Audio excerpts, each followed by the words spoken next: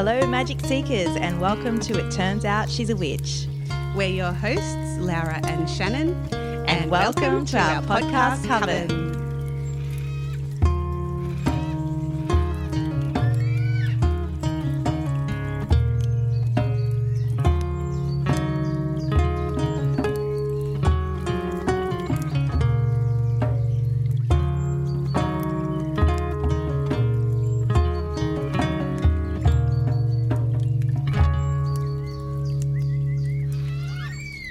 Hello to our beautiful podcast Coven. We're back again this week. We are, and I'm so excited. I am too. We've got a very cool episode coming up. Yeah, we do. We do. I've done a bit of prep this week. Normally you do all the heavy lifting, of which I'm so grateful for. And this week I was researching as well, and I do like research, and I do like giving it the time warranted, and you gave me adequate heads up. Yep. So anyone that's listened to Turns Out It's Haunted and Turns Out She's Psychic, anyone that's heard those stuff know that I like looking things up because I get curious. So this has scratched that itch. Definitely. Definitely. And we thought we'd just have a little chat to say what's been happening lately. And as you may have heard with our outro, that we do have a Patreon now. Yes, it's a new outro, guys, and the Patreon is just there as a tasty little morsel to tempt you into some extra offerings and obviously extra cash for us to keep this afloat. Yes, yes, because Laura and Matt do this with the generosity of your time, and it does. We all do. We all love doing it, but it's nice to cover the platform fees and all the, that's what I was all the boring admin. You guys are covering all the Shite. fees to actually keep it all happening and keep it out going every week. So if we can cover that, we're stoked. Yep. Yeah. So it's all good. It so is. thank you very much, everybody. Yeah. And, what else has been happening in your world, Miss Laura? Well, my world has been busy with work and kids and doing this, getting back to it and fighting my computer because sometimes it doesn't want to do what I ask it to do. So I don't know if anyone listens to Turns Out She's Psychic, but last week we did lose an episode, so we skipped a week inadvertently. Yeah. And just before we started recording, Shanna, I was telling you how devo I was because Tracy and I had a wonderful chat about riffing around on the theme that her abilities, whether or not she sees them as a gift and whether or not other people see them as a gift and what that means to everyone. So, it was a shame to have lost it, but it is definitely gone, and whether or not we return to that topic and do a redo or just carry on, I guess that remains to be seen. It just depends on where we go from here. Yeah. But we will always be back with another episode the following week. Definitely. Yeah. And if anyone has been listening to Turns Out She's a Witch, we were meant to have the tarot lady on last week in the episode, but unfortunately that recording went a little bit haywire as well. So it only recorded Tracy and our voices in the track and didn't record Teresa's. So we are blessed that she has said she'll come back and record again. And yes. And, we will get that one out to you guys probably mid-March we're looking at because we were so excited, so pumped to get her on and talk about all things tarot But alas. It was really interesting actually because I was fully doing the producer ghosty that episode. I was listening in and I was on mute and it sounded fine. But when the recording came back, there was just nothing there. It was incredible and not fun. So last week was not fun, but we get there. We carried on and that's just all it. Good. Yeah, what do? You just carry on. Keep going. Yeah. Keep recording. So thanks everybody for your patience and all of that. All of that fluffy stuff. Definitely. And be assured we have some amazing guests coming up this season. We're super pumped and seriously can't believe these people have said yes to speak to us. We've got a bit of a super manifester / super attractor over here in Shannon. She is just working her magic, and I'm just glad to be in its path. So Look, there might be a few little spells and new moon intentions in there, but this stuff works. It does. Anyone it really that does. hasn't tried it, go for it. Feel it out and just do it if it resonates with you.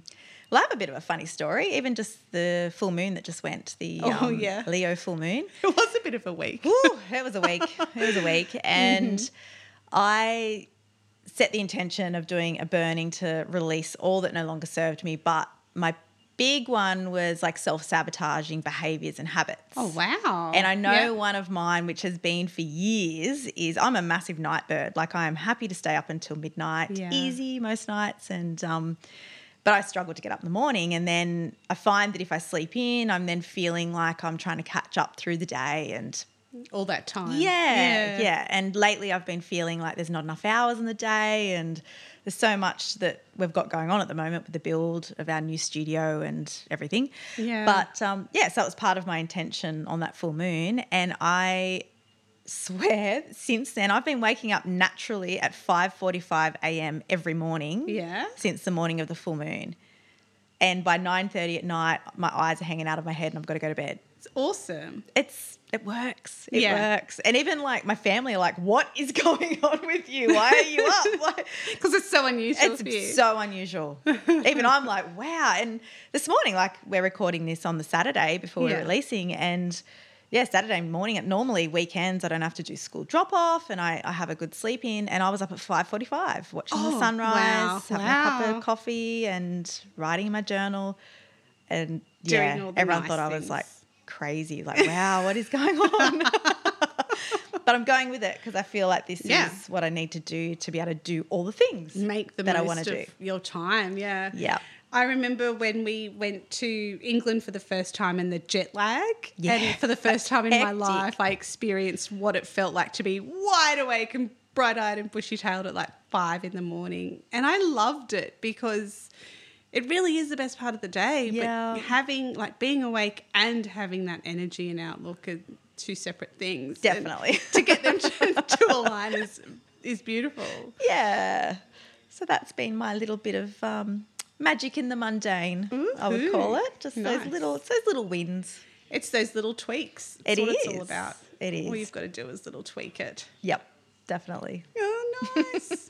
I love that for you. Thank you. We'll see how long it lasts. I'm Yeah. hoping it's a new habit I'm forming, but I'll keep you posted. Yeah, well, absolutely. As a mum of little kids, I'm up early every morning and I dream of like sleep-ins, but perhaps I should just ride this wave. Yep. But then I stay up late just to get time to myself. So I'm just, Well, I think that's kind of how that habit formed It for snowballs, me. Yeah, surely. yeah. Because I remember doing the same thing. You'd get the kids to bed, and that was your time. Yeah. And totally, you need it. Yeah. But now my kids are like 22, 20, and 15, so Yeah. I don't have that excuse anymore. Don't change, Mama Bear. Yep, definitely. So we had a reader email, which I thought we would correspondence. get into at the start of this episode. It's a good one. It is a real good one. So I don't know if you guys remember quite a while ago, I think it was during the witch trial episode, which was back in the start of season 1, about the history of the witch. Yeah. And Tracy put it out there and said, if there's any Christian witches listening, how do you merge the two? Like, how do you reconcile that with knowing the history and all that sort of stuff?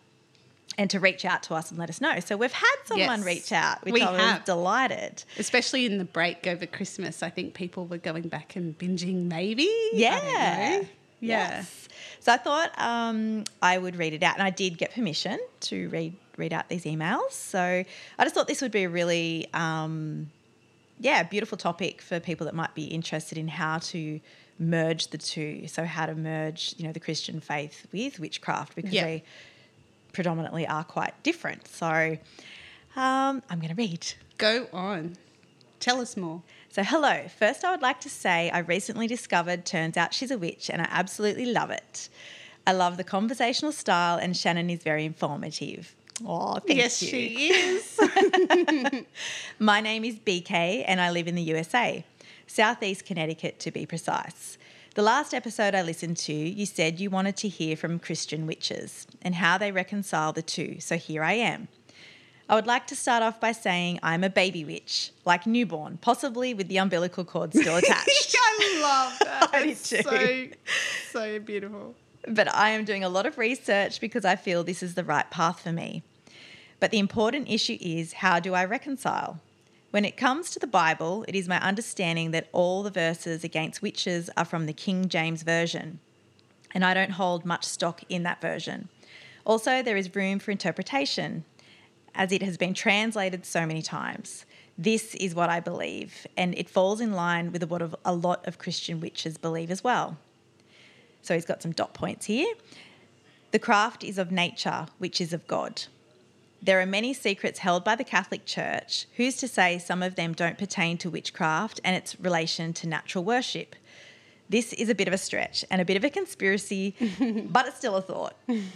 The Holy Trinity of God, the Son, and the Holy Spirit are recognised by Christian witches, but the Spirit is viewed as God the Mother. And there are 2 books written by God, the Bible and nature. I could go on, but what led me down this path is the following. I believe nature is a gift from God as its natural magic. Christian witch is kind of like Wicca, but the God we pray to and worship to is the Christian God instead of the others. I feel that prayer alone won't cut it. I believe prayer combined with the craft is the right way to go.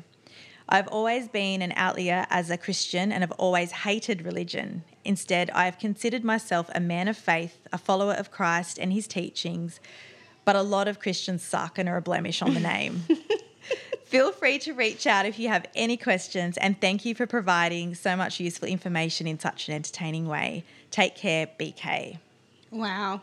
Awesome. I'd love to hear your thoughts on that.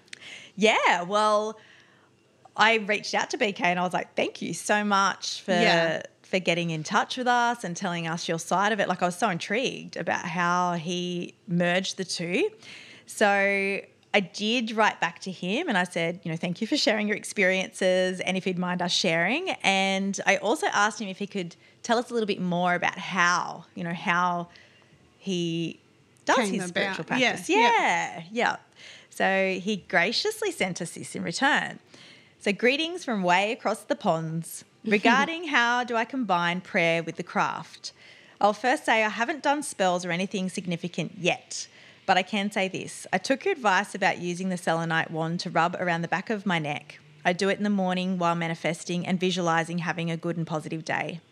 I still do old-fashioned Christian prayer. I'm Protestant, so I just pray my own way and ask for help, protection, guidance throughout the day. I don't usually do any of the old-timey official prayers.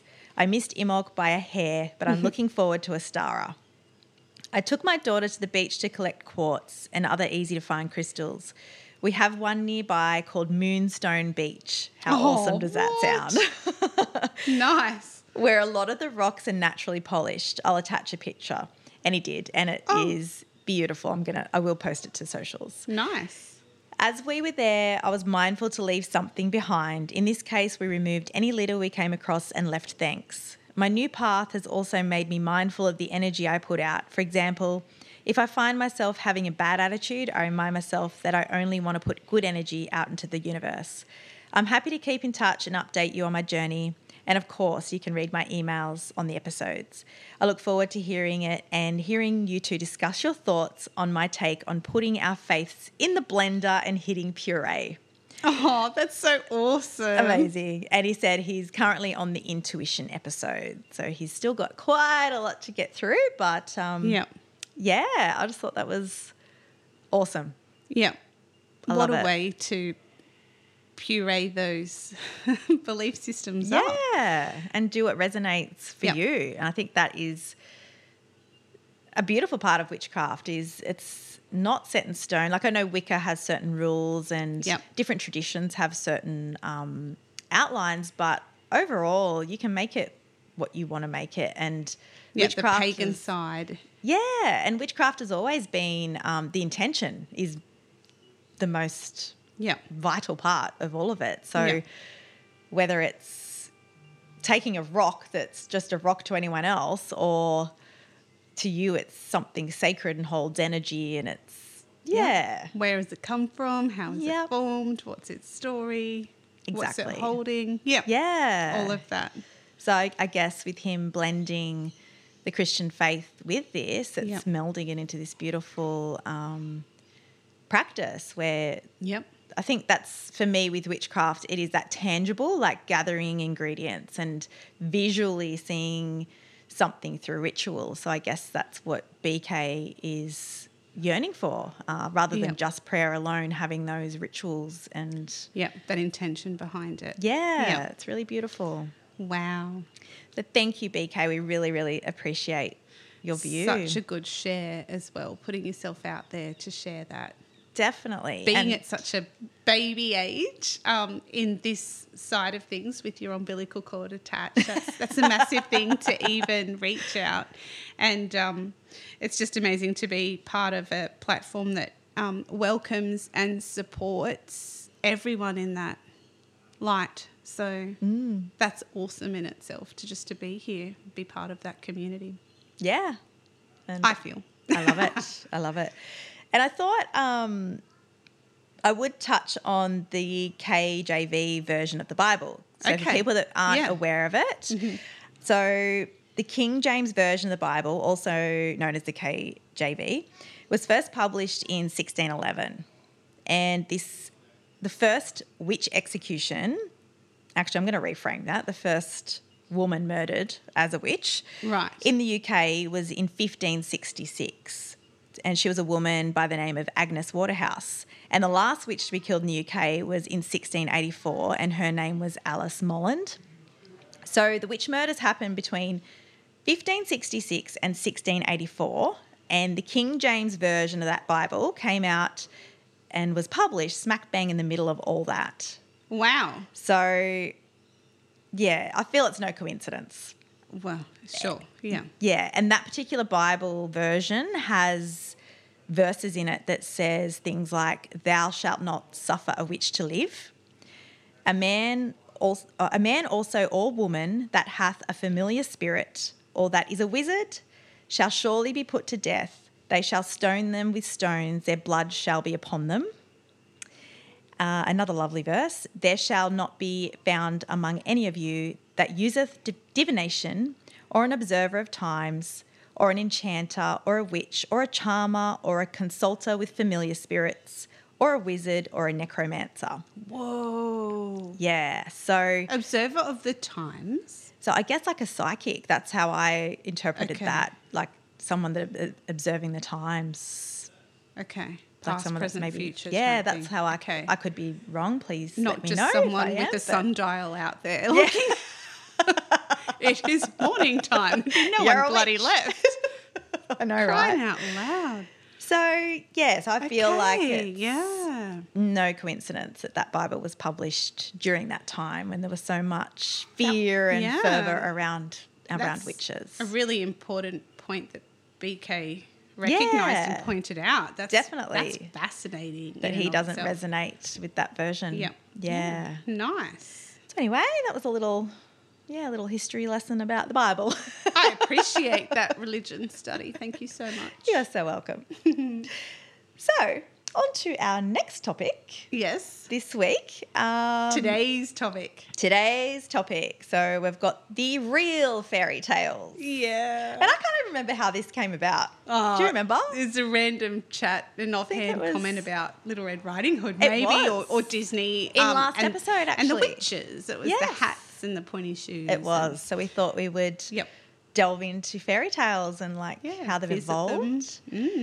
Because It's the art of interesting. it is so interesting, and the art of storytelling is such an ancient one that's through like Yes. every culture in the world. Absolutely. That's all they had. Yeah, like their stories, their myths, their legends, and that's how we would learn. And Yeah. Folklore. yeah, Yeah. And this is how you'd be taught. Yes, stories were laced with the morals and, the fables and the learnings from stories. So it is, I guess, a link to our past fairy Yeah. tales, aren't Yeah. they? Of Yeah. how Because they people- evolve. Yeah, yeah. And what I most love about fairy tales is the magic element. You can't go past. Yes. Every fairy tale seems to have that in it. Absolutely. So today, the tales that we're sharing are mainly from Brothers Grimm and Hans Christian Andersen. So I thought I'd give everyone a little background on who the heck these people are. Please do. So Grimm's fairy tales, originally known as the Children's and Household Tales, it's a German collection of fairy tales by the Grimm brothers, also known as Brothers Grimm, Jacob and Willem, first published in December 1812. So that's pretty cool. Yeah. And then Hans Christian Andersen is a Danish author, although he was a prolific writer of plays, travelogues, novels and poems, and he's best remembered for his literary fairy tales. And Andersen's fairy tales consist of 156 stories. That's a lot. That's a whole lot of fairy tales across 9 volumes, and they were translated into more than 125 languages. Wow. It's amazing. Yeah. And some have become culturally embedded into the West's collective consciousness. So they're readily accessible to children, but presenting lessons of virtue, resilience in the face of adversity, and older readers can definitely relate to a lot of their themes as well. Mm-hmm. So his most famous fairy tales include The Emperor's New Clothes, The Little Mermaid, The Nightingale, The Princess and the Pea, The Snow Queen, The Ugly Duckling, and Thumbelina. Mm-hmm. I still love Thumbelina. Yeah. And his stories have inspired ballets, plays, and animated live action films. Yeah. Yeah. I've heard of lots of those. Yeah. So, am I going first? Yeah, go on. You go and then I'll go and then you go and then Yes. I'll go. So get ready, dear listeners. We're going to... Oh, yeah. So these stories are going to start These are out the light real and versions. really dark, maybe. We're probably going to ruin fairy tales for you, let me just say. Yeah, so Waver here, and I know with the ones I covered, there are themes that aren't child friendly. Even though they were fairy tales for children. Yeah, yeah. It's crazy. So, yeah. Things have changed. Get little ears out of the way in case there are any, because, Disney's going dark. We are. Yep. We're going dark Disney. You're warned. You are. Be forewarned. So first up, I'm going to cover Cinderella. Okay. So Cinderella was one of my favourites when I was Yep. a kid, and her like beautiful blue sparkling gown and Very familiar with the golden slippers and the little mice. the birds and Yep. the pumpkin that Yes. turned into a carriage. Fairy godmother. Yep, the fairy godmother. Go Bibbidi on. bobbidi boo. Oh, yes. Yes. Yeah, we watched that lots. So you could argue that Cinderella is the neediest of the Disney princesses, and her home situation isn't very ideal, and she cries until her fairy godmother appears, but then her fairy godmother proceeds to use her magic and give little Cinder babes everything she needs. So this is the Disney version. Yes. And then with Cinderella's stunningly good looks and a little magic, she charms Prince Charming, and they live happily ever after in the magic castle. Yes. So that's basically the Disney version. Yes. But did you know the original version is believed to be 2,000 years old, Okay. and that Cinderella is actually Greek? Okay. Yep. That's common. A lot of Yeah. Yep. Okay. Go on. And the first recorded story featuring a Cinderella-like character dates to Greece in the 6th century BCE. Wow. I know. And the ancient tale, a Greek courtesan named Rhodopis has one of her shoes stolen by an eagle who flies it all the way across the Mediterranean and drops it in the lap of an Egyptian king. Wow. I know. Okay. We're going to have a lot of wows this episode, I reckon.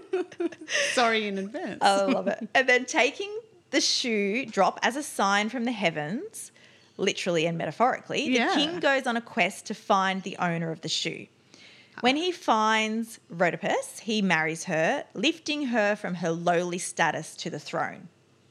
Sure. He saves her. He saves her. He does. Thank you, Rhodopis. So, and then in total, more than 500 versions of Cinderella have been found all throughout Europe. Okay. And the Cinderella we know comes from France. So the first version of Cinderella that bears any significance to what we know as the Disney version was created in the 17th century when a story called I'm going to stuff this up. Cenerentola. Wow, that sounds so French. Cenerentola, and I'm probably absolutely hacking that with my Australian accent. So apologies. Sorry. Cenerentola was published in a collection of short Italian stories.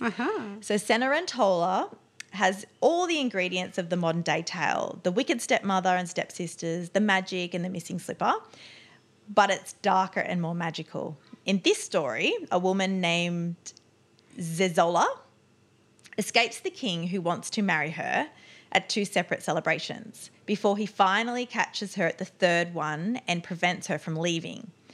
Instead of a story of requited love, Cenerentola is a story of forced marriage and not 2 but 6 very wicked stepsisters. 6. Yikes. And then 60 years later, the Italian tale got a French twist and became the story we know. So in Cendrillon, Charles Perrault, a French writer credited for inventing the fairy tale, cast the form that Cinderella would take for the next 400 years. So he introduced the glass slipper, the pumpkin, and the fairy godmother. Dressed it up a bit. He did. Oh, a true and stylish Italian. This is French. Frenchman, yes, my it went goodness. from the Italian to the French. Yes, I'm with you. And this is the version that Disney later adapted into its animated classic. And the Brothers Grimm also collected the tale in their famous fairy tale compendium. That story called, and I'm so going to screw this up. Go on. Aschenputtel. Nice. It's spelled Aschenputtel. All right, I'm not going to. Aschenputtel. Yep. Excellent. Cinderella in the English translations appeared more than 100 years after Perrault's French version in the 19th century. So, Aschenputtel is a much darker tale. So Cinderella's wishes don't come from a fairy godmother, but a tree growing on her mother's grave. Wow. Cinderella planted a twig there and she wept over it until it turned into a tree. So she clearly has her own magical powers. Oh, wow. And her father, instead of being absent, is willfully ignorant of his daughter's suffering. So Cinderella frequently weeps and prays by this tree, which grants whatever items she may want. Oh, my heart. I Willfully know. ignorant. Far out. And eventually she catches wind of a festival that is being held for the prince, which she desires to attend. It spans 3 days, and over the course of these 3 days, she calls on birds to aid her. The birds also do her chores and bring her shoes and dresses of increasing beauty that she wears to the festival. The prince wishes to escort her home each day, but she manages to disappear. And we're not really sure why in this version. Right, okay. But the 3rd day, he gets wise and he actually coats the stairs with tar so that her shoes get stuck when she tries to leave. Oh, wow. And she simply just leaves them and keeps going. They get stuck and she's like, whatever, I'm out of here. Yep. And the prince then travels to find the owner of the shoe, which in this version is made of gold, not glass. And Cinderella's sisters famously cut off parts of their feet in attempt to wear the shoe. They get called out on it because there's blood in the shoe. Oh, my God, as if you wouldn't notice. You've got a toe missing. Yeah, and a bit of your heel. Oh. A bit of your heel chopped off. So gross. But eventually everyone finds out that the shoe belonged to Cinderella. When the prince does find Cinderella, he immediately puts her on his horse and rides off with her. Cinderella and the prince get married, but at the ceremony, she has her stepsisters as bridesmaids. And pigeons arrive and peck out the eyes of her stepsisters. Wow. Oh, my God. While it isn't mentioned in the story, with Cinderella's affinity for birds, you've got to wonder if she had anything to do with that. Of course she did. The end. Wow. It's so dark, but I wasn't love expecting the pecking eye of pecking. the eyes. Yeah. It's just those, like, years and years ago, their stories were just hectic Next level. compared to these days. Imagine that in Disney. Yeah. They're so washed down these days, but back then, I guess, there were, oh God, I'm going to get my ears way jammed up here and so out of relevance. But, you're looking at gladiators killing one another and killing big beasts and lions and whatnot. So I guess that was Yeah. life. True. But, oh, my goodness. So she's had quite the journey, Cinderella. I thought Cinders for the win. Yeah, cinders for the win, and don't piss her off. She'll get your eyes pecked out by birds. She will. That's fascinating. Thank you. Very welcome. Oh, my God. What Now have you it's got my coming turn. up? I've got Sleeping Beauty. So I'm going to start off a little bit about the Disney's adaptation and then talk about where some of these stories have come from and where they have evolved from. Love it. Bring it on, Laura. All right. So Disney's 1959 film, Sleeping Beauty, told the story of a young princess whom a sorceress tries to doom by casting a spell calling for her to die at age 16 when she pricks herself on a spindle. That curse can only be partially undone by a good fairy, with the result that the princess will slumber until awakened by the kiss of her true love, the prince. The two then fall in love, get married, and live happily ever after. As they all do in Disney. That's right. That's pretty much what happens in both Charles Perrault. So Charles Perrault has written or collated these stories, much like the Brothers Grimm. Both of the stories I'm covering, so we'll start with The Sleeping Beauty, but he's one of my main authors, and Brothers Grimm versions of the story as well. But they cleaned up the story from earlier versions, such as the 14th century's France's Percy Forest, in which the prince finds the young woman. So the young woman still gets pricked and falls to sleep. Gets pricked, my God. Sorry. So that all still happens. Yep. And she's sleeping. So the prince that's meant to come and find her and rescue her actually finds this young woman lying in a bedchamber, naked and comatose. What? He can't resist the urge No. to have sex with her. No, he doesn't. She becomes pregnant. What? And has a child all while remaining asleep. Oh, I'm disturbed. So some may call that rape. Just a little rapey. Sure. But her baby bites his mother's finger, mistaking it for a breast and causing the spindle prick to fall out of her finger and the young lady to awaken. In another version, in Jim Batista's Basile's 1634 story, The Sun, the Moon and Talia, it's a king who impregnates the still sleeping maiden. I'm like shook Yeah. right now. You just stay seated. Oh, It's a lot. it's a lot. It's Sleeping Beauty. How could they control themselves? So in this version, it's the king that impregnates the sleeping maiden who then gives birth to twins. Oh, When his queen finds out, she sends her cook, get ready. oh God, it gets worse. It gets worse. To get the children, to kill and cook them, No. and serve them to her wayward husband as punishment. Fortunately, the cook can't bring himself to do it and serves lamb instead. Oh my God. Sorry, I've really killed that for you. So that's Sleeping Beauty. So it really Fuck. comes from non-consensual sex, rape. Wow. I had no idea Yeah. at all. I'm so sorry to have no, done I'm that to glad you. I Your know. look- Like your I think face. knowledge is power. Yes. It's a good thing. But So they far cleaned. out. They did clean that story up. Thank goodness. But that folklore was aimed at, Wow. I guess, highlighting the dangers of sleeping when there are men around. Or don't have sex with women that are sleeping without consent, Oh perhaps. my God. Wow. Yeah. So that's Sleeping That's next Beauty. level. Yeah. Huh. That was really short and sweet, but that is Sleeping Beauty. I'm Sleeping never going to look Beauty. at that the same ever again. in a nutshell, and thank God that they cleaned that up. But that is the folklore and stories of where it came from. It was either a prince or a king that had non-consensual sex with a comatose sleeping princess, Wow. and either way, she gave birth still asleep To babies. and it was the baby that saved her. Wow. Well, I'm about to just ruin The Little Mermaid for everyone now. Oh, my God. Wherever you are, take a big breath. Big breath. Prepare yourself. I found this one. So I actually told my daughter Layla, who's nearly 15, I read this out to her yesterday and she was just sitting there gobsmacked going, what?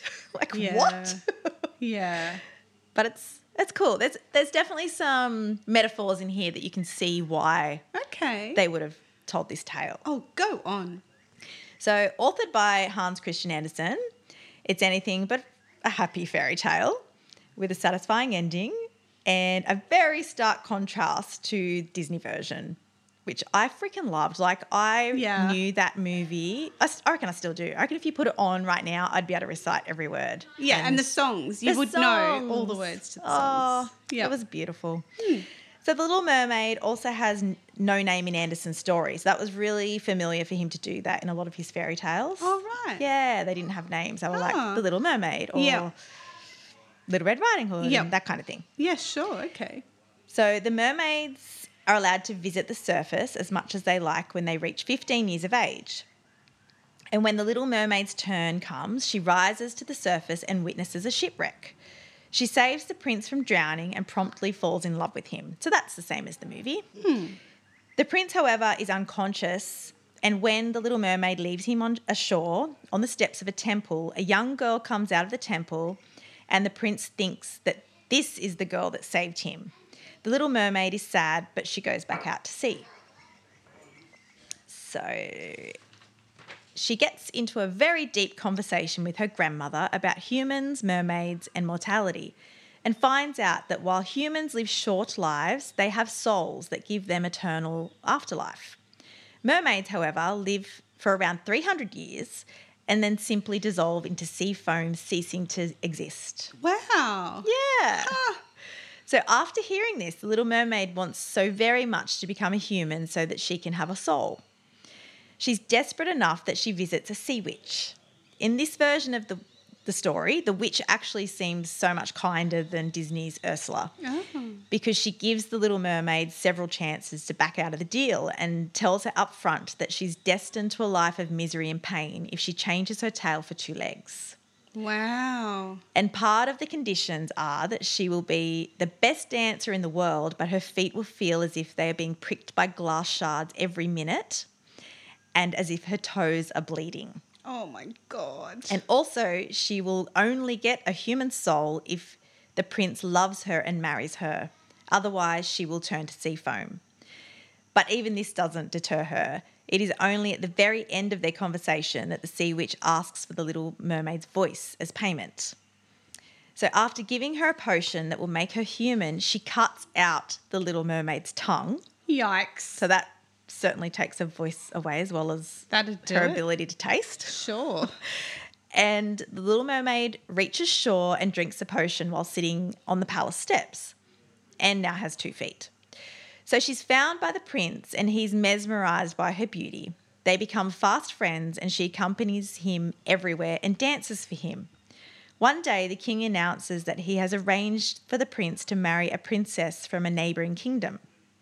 The prince then reveals to the Little Mermaid that he loves the girl from the temple as he thinks that she's the one that saved his life. By a twist of fate, the princess he's destined to marry is the same girl from the temple.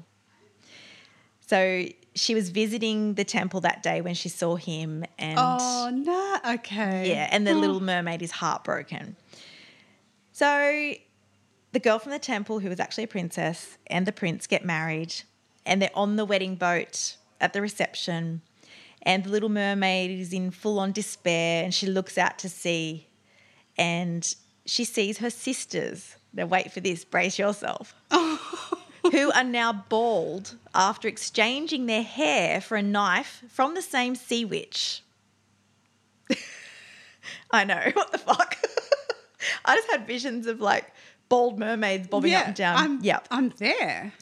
So with this blade, she has the option to kill the prince before the sun rises and smear his blood on her legs and she will turn back into a mermaid again. This story is so fucked.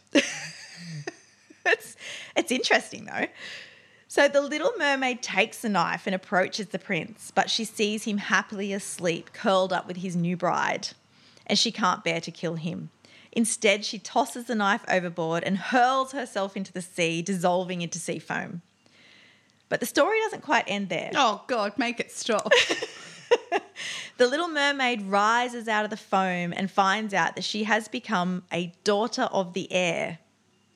And they do not have souls either, but can eventually earn a soul through performing good deeds for 300 years. The end. Shannon. That's Little Mermaid. That was deep and dark and tragic. Yeah. Beautiful. But good deeds for 300 years. 300 She did a years. magnificent deed that would be like demonstrate her character by not killing him. That's what I thought. I was like, she didn't Surely shank that the would- guy. That's right. And she still yeah. just became a daughter of the air. I know. I thought that was a pretty cool name, though. It's super cool. Daughter of the air. I do love that. I really, really love that. However, I think she just has earned herself like way more than Yep. that cred. Agreed. Wow. Yeah. Wow. Mind blown. I know. So what do you have up for us next, Oh my dear God. Laura? Okay. I can't. I just need a chocolate bar and some red wine or something. Oh my God. But instead, I have Little Red Riding Hood. Yay! I was hoping you'd do this one. Yeah. I know I mentioned her and I have an affiliation with her because I could not find, of course, I couldn't find the version that I have read somewhere, don't know where she had little glass bottles and put them in the little pockets of her cape, but I've done a little bit of research and so here we go. So, Little Red Riding Hood. Its origins can be traced back to several pre-17th century European folk tales. The two best-known versions these days were written by Charles Perrault and the Brothers Grimm. So the Brothers Grimm, like you mentioned, they collated stories. They travelled around and they listened to everyone's versions of folklores around Europe and then they made their own version into this big book that was meant for adults and children, which is why these stories have such adult themes as well as younger sort of themes, but they're so deep and dark. And They are. yeah, so I thought that was interesting. Also, when I did the research about Brothers Grimm, there was I didn't realise that. I thought they were the authors, but I didn't Yeah. realise that they were sort of collectors of these folklores and folk tales, and they sort of just published the stories Compiled and their them. versions however, they wanted to. Anyhow, so I'm sure we're all familiar with the story. It typically starts with a little girl well known for always wearing her favourite piece of clothing, a bright red cloak, made especially for her by her grandmother. She travels through the woods alone to get to her grandmother's house. Her mother has sent her to visit Grandma, who has taken Paulie with a basket of wine and bread. Thank you very much, because that makes everyone feel better. Definitely. Yeah. She also gives Little Red implicit instructions not to talk to strangers and not to leave the path or else she would become lost. However, Little Red loves being in the woods and quickly forgets her mother's warnings. She becomes distracted with collecting wildflowers for her grandmother and enjoying the nature of the woods. All was not as peaceful as it would seem, though. Little Red was being watched, stalked even, by, you know the story, a big bad wolf. Little Red winds up telling this wolf exactly where her grandmother lives and of her plans to visit her. The wolf hightails it out of there, beats Little Red to Grandma's house, where, according to different common versions of the story, poor grandmother is either eaten by the wolf or stuffed into the wardrobe. When Little Red finally arrives, the wolf is dressed in Grandma's clothing, now resting in her bed. She naively mistakes the disguised wolf for her grandmother and gets herself into trouble with her hungry enemy. In the Grimm's version of the story, Little Redcap, Little Red Riding Hood, along with grandmother, is devoured by the wolf. But she and her grandmother are then rescued by a hunter who arrives just in the nick of time. He cuts the belly open with a pair of shears, and the girl and her grandmother miraculously emerge unscathed. So he like swallowed them whole, obviously. Well, he can't have chewed very much. No. In a similar alternate ending, it is a woodcutter who comes to the rescue once Little Red and Grandma are cut free from the now sleeping wolf's belly. Red Riding Hood fills the beast's stomach with stones. Upon waking, the wolf runs away and collapses due to the heavy weight of the stones and dies. Another version has the wolf, belly full of stones, thirsty, and making his way to a well for a drink of water. However, he falls in and drowns due to being weighed down by the heavy stones. Wow. Weird, hey? That is so weird. The story is a lot older than the Brothers Grimm, who are credited with creating the version most of us know today, and can also be traced to multiple parts of the world. Every part of the world tells the story with its own small deviations. So the morals of the story are, interestingly, they seem to speak to the cultural values. Take the well-known Grimm's version. Readers learn that children, like Little Red Riding Hood, shouldn't talk to strangers. The Grimm story also teaches children to always obey a parent's instructions. Little Red Riding Hood only gets into conversation with the wolf because she strays off the path to her grandmother's house, something her mother has strictly warned against. Religiously and culturally, don't speak to strangers and stay on the straight and narrow are both common expressions in the Western world. Yeah, they are. So it's still those themes, isn't it? It is. Do as you're told. Yeah, otherwise a wolf will eat you. Yeah, that's right. And so a little bit more of the history.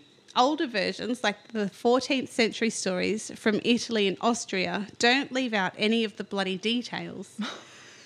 In one, Little Red Riding Hood is tricked into eating her own grandmother.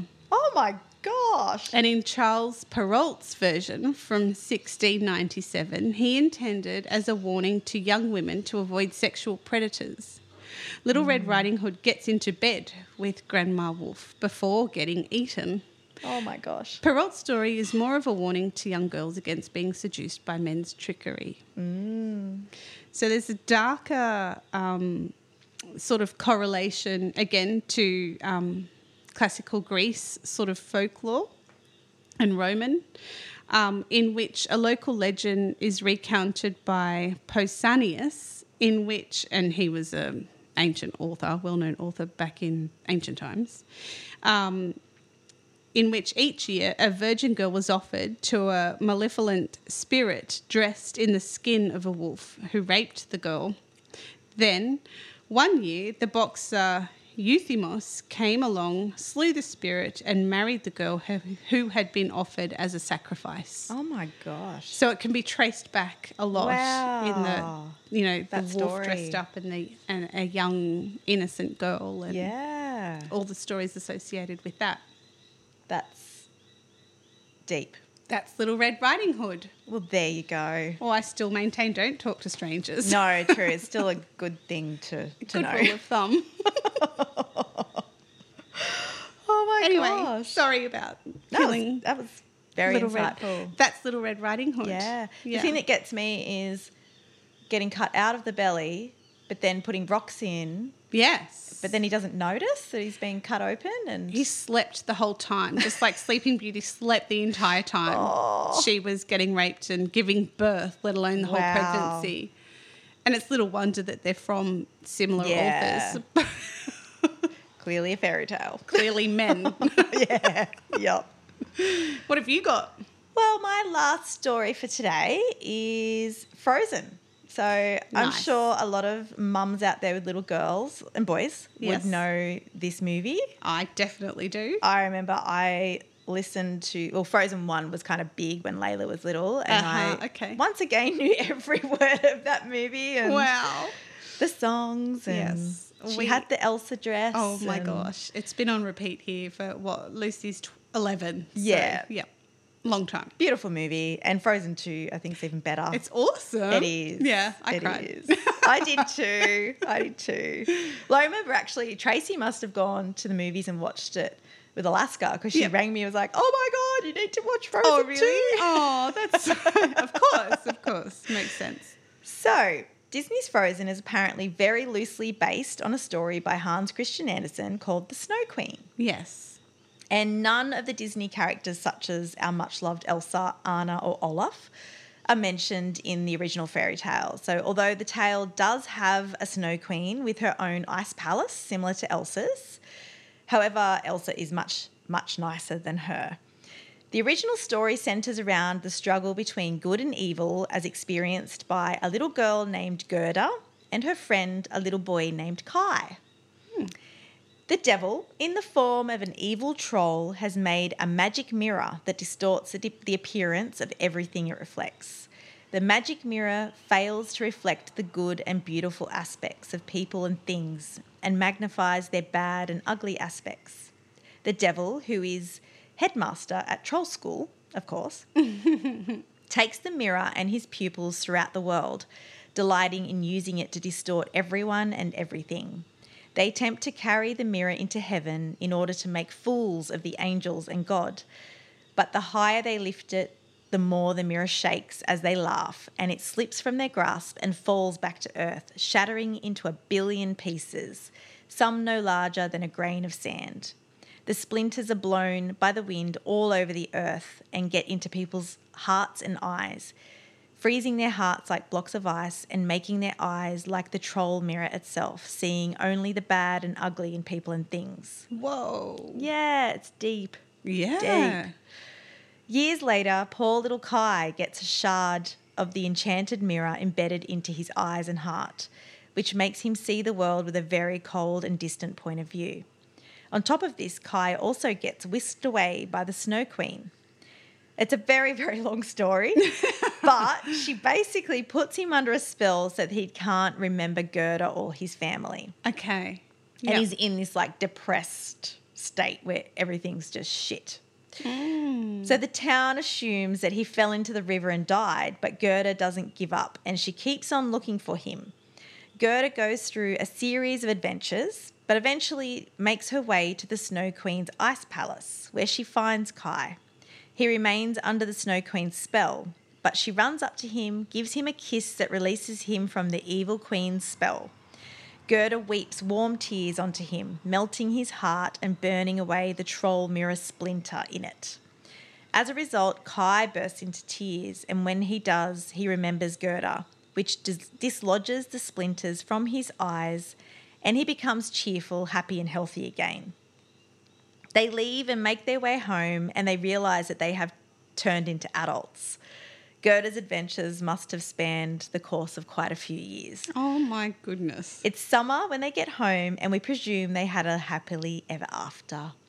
And I just love it that it was a girl that kissed the boy to wake up, not the other way around, like it normally is. And that's indicative of Frozen itself. It was the first Disney movie that had a female heroine. Yes. Yeah, so that's a little background on what inspired Frozen. That's so awesome. Yeah. That story in and of itself would be amazing It's to a be beautiful made. one. Yeah.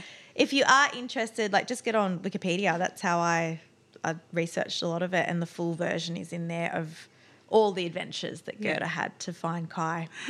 Wow, it's so deep. Just like The Little Mermaid, the whole premise of the soul and the Little Mermaid wanting a soul. That's super deep. It is. Oh, and beautiful and tragic. It has all of those elements. Yep. All the humanity as well as the magical part. And we seem to have to sugarcoat things these days so much more just to make it more palatable. But really, it's just drawing the curtain around what life truly has to offer. Yeah. Isn't I think it? so too. Amazing. In saying that, I'm absolutely going to kill everything. All the good feelings. Are we not having a happy ending? No. Well, in this sort of delving into research with fairy tales and especially Brothers Grimm, there was a story that Brothers Grimm compiled from folklore, from travelling around the traps. I'm not sure where this actually originated from. However, it's just hectic, and I read it, and it's only just a few paragraphs. It's called The Juniper Tree. Oh, I love Those juniper people. berries. As did I? No, Oh, as really? do I. Yeah, Juniper's amazing. But I just read this story. I was like, how does that even happen? So you know how a lot of old fairy tales and folklore talk about like evil stepsisters or evil step families and whatnot. So this has, you know, that step family that was never good. It was never a healthy thing if your mum died early or your dad took off, and if you have a blended family, it's pretty much over back in the day to begin with. But this one is every stepchild's worst nightmare. Oh. And it's called the juniper tree. It's very Wow. short, so just you could probably hold your breath, but I'm I've sorry never for heard of it. So I'm intrigued. No, well, there's a good reason because it's just hectic. It goes from bad to worse, and I'm still not quite sure what the whole point is. But Okay. I'm ready. here we go. Hit me. Cannibalism, murder, decapitation. Freakiness abounds left and right in this weird, grim story. A widower gets remarried, but the second wife loathes the son he had with his first wife because she wants her daughter to inherit the family riches. So that's not an unfamiliar storyline. True. She offers the little boy an apple from inside a chest. When he leans over to get it, I'm sorry, she slams the lid down on him and chops his head off. As you do. Note, if you're trying to convince your child to eat more fruits and veggies, do not tell them this story. Well, the woman doesn't want anyone to know that she killed the boy. So she puts his head back on and wraps a handkerchief around his neck to hide the fact that it's no longer attached. That'd work. Her daughter ends up knocking off his head and getting blamed for his death. To hide what happened, they chop up the body and make him into pudding, Oh my God. which they feed to his poor father. Is that it? There's one more sentence. Oh, thank it's God. slightly redeeming. Okay. Eventually, the boy is reincarnated as a bird and he drops a stone on his stepmother's head, which kills her and brings him back to life. Oh. Well, that's cool. Doesn't it just has the highs, the lows, and the what the fuck? Well, to start with, I'm thinking what kind of bird would be able to pick up a stone that's heavy enough to kill someone? So I'm Yep. picturing like some kind of Big thing. big thing. And a big vulture. It wouldn't be a pigeon. No. Wow. And why is it called the juniper tree? I don't know. Yeah. I don't know. But I came across this and I just thought that was too It hectic was to interesting. ignore. So I apologise for how No, I grotesque loved it it. was, but far out. Wow. Folklore, fables and fairy tales Yep. have really been dulled down. They have, definitely. And I'm kind of glad for it because I get nightmares, and so I'm glad for it. Well, I don't think you're going to be seeing the juniper tree in like a Pixar movie anytime soon. I challenge the remakers to remake that. There's not, but it's interesting how it follows some themes with the evil stepmother. Yeah. You know, the offering of an apple from inside a chest and Apples feature a lot, don't they? yeah. So it's all, you know, the common themes. I just thought it was very interesting. So I just wanted to share that Yeah. and apologise for the harm it may have caused. No, I love it. Thank you. That was great. You're welcome. We hope our listeners enjoyed this little walk down fairy tale lane. Yes, it perhaps wasn't as magical as you had hoped, or at least positively magical, but magical nonetheless. Yeah. Yeah. An education in fairy tales. You're welcome. It's been a long one. Thanks for sticking with us. Yeah, definitely. So, Divine Tool of the Week. Yes. And I'm keeping it short and sweet this week because we have had a long episode. You're welcome. Sorry, not sorry. So our Divine Tool of the Week this week is the power of story. Oh, that's so perfect. It is perfect because I thought that I would give our podcast coven a little bit of homework. Oh, nice. So I would love for everyone to discover a story for themselves. So it can be a story from an elder about an event in their life, and this is a beautiful way to connect to your lineage. An easy way to do this is to have some leading questions such as, what was your favourite place to visit and why? Or what was your favourite book as a child? And just see what flows from there. and a fairy tale from the lands of your ancestors. So for anyone from the Celtic origins, I can highly recommend the work of Sharon Blackie, who I've spoken about in season 1 with the Selkie story that I absolutely love. So, yeah, I urge you to just look into your lineages and see what stories are there. Learn the mythology about a deity that you've always been interested in or curious about. So, for instance, if you called your dog Odin and your cat Freya, but you've got no idea who they are, research it and get to know their story. Nice. Alternatively, you can research the stories from the place you currently live. And I know for us, the local Darkinjung people have so many stories about these lands surrounding us on the Central Coast. And on a broader Australian level, the story of like the rainbow serpent. I used to love that story when I was a kid. So, a well-known one. Yeah, get to know those kinds of stories. And yeah, do some research, connect through story to something wonderful and enjoy. And if you come up with something really cool, feel free to email us. We'd love to know about it. Yes, please drop us a line. Yeah. Yeah, we'd love to hear. Yes, submit your stories and we'll read them out for you. Definitely. I can't wait. So that is it from us this episode. So bang on, Shan. You're amazing. Oh, you are. Oh, you are. I loved this one. It was good. It was lots of fun. Thank you. And we hope you enjoy. And yeah, we will see you next week. We shall. Bye. Bye. We love bringing Turns Out She's a Witch to you each week at no cost. So if you like what you hear, please consider supporting the show by donating to our Patreon. We are a small operation researching, coordinating and producing the show ourselves. Any amount is sincerely appreciated and helps offset the costs of making the show. As a thank you, you'll get access to some beautiful guided meditation recordings, a Patreon shout out on the podcast. There's monthly live Q&As, competitions and giveaways, as well as a special book and movie review bonus episodes. For more details, please click the link in the show notes. Of course, if you want to get in touch, send us an email at tospsychic@gmail.com. As always, we welcome your questions. We'd love it if you left a review and shared the podcast with your family and friends, and give us a follow over on Insta at turnsout_she's a witch. Until next time. Thanks for listening and being a part of our podcast coven.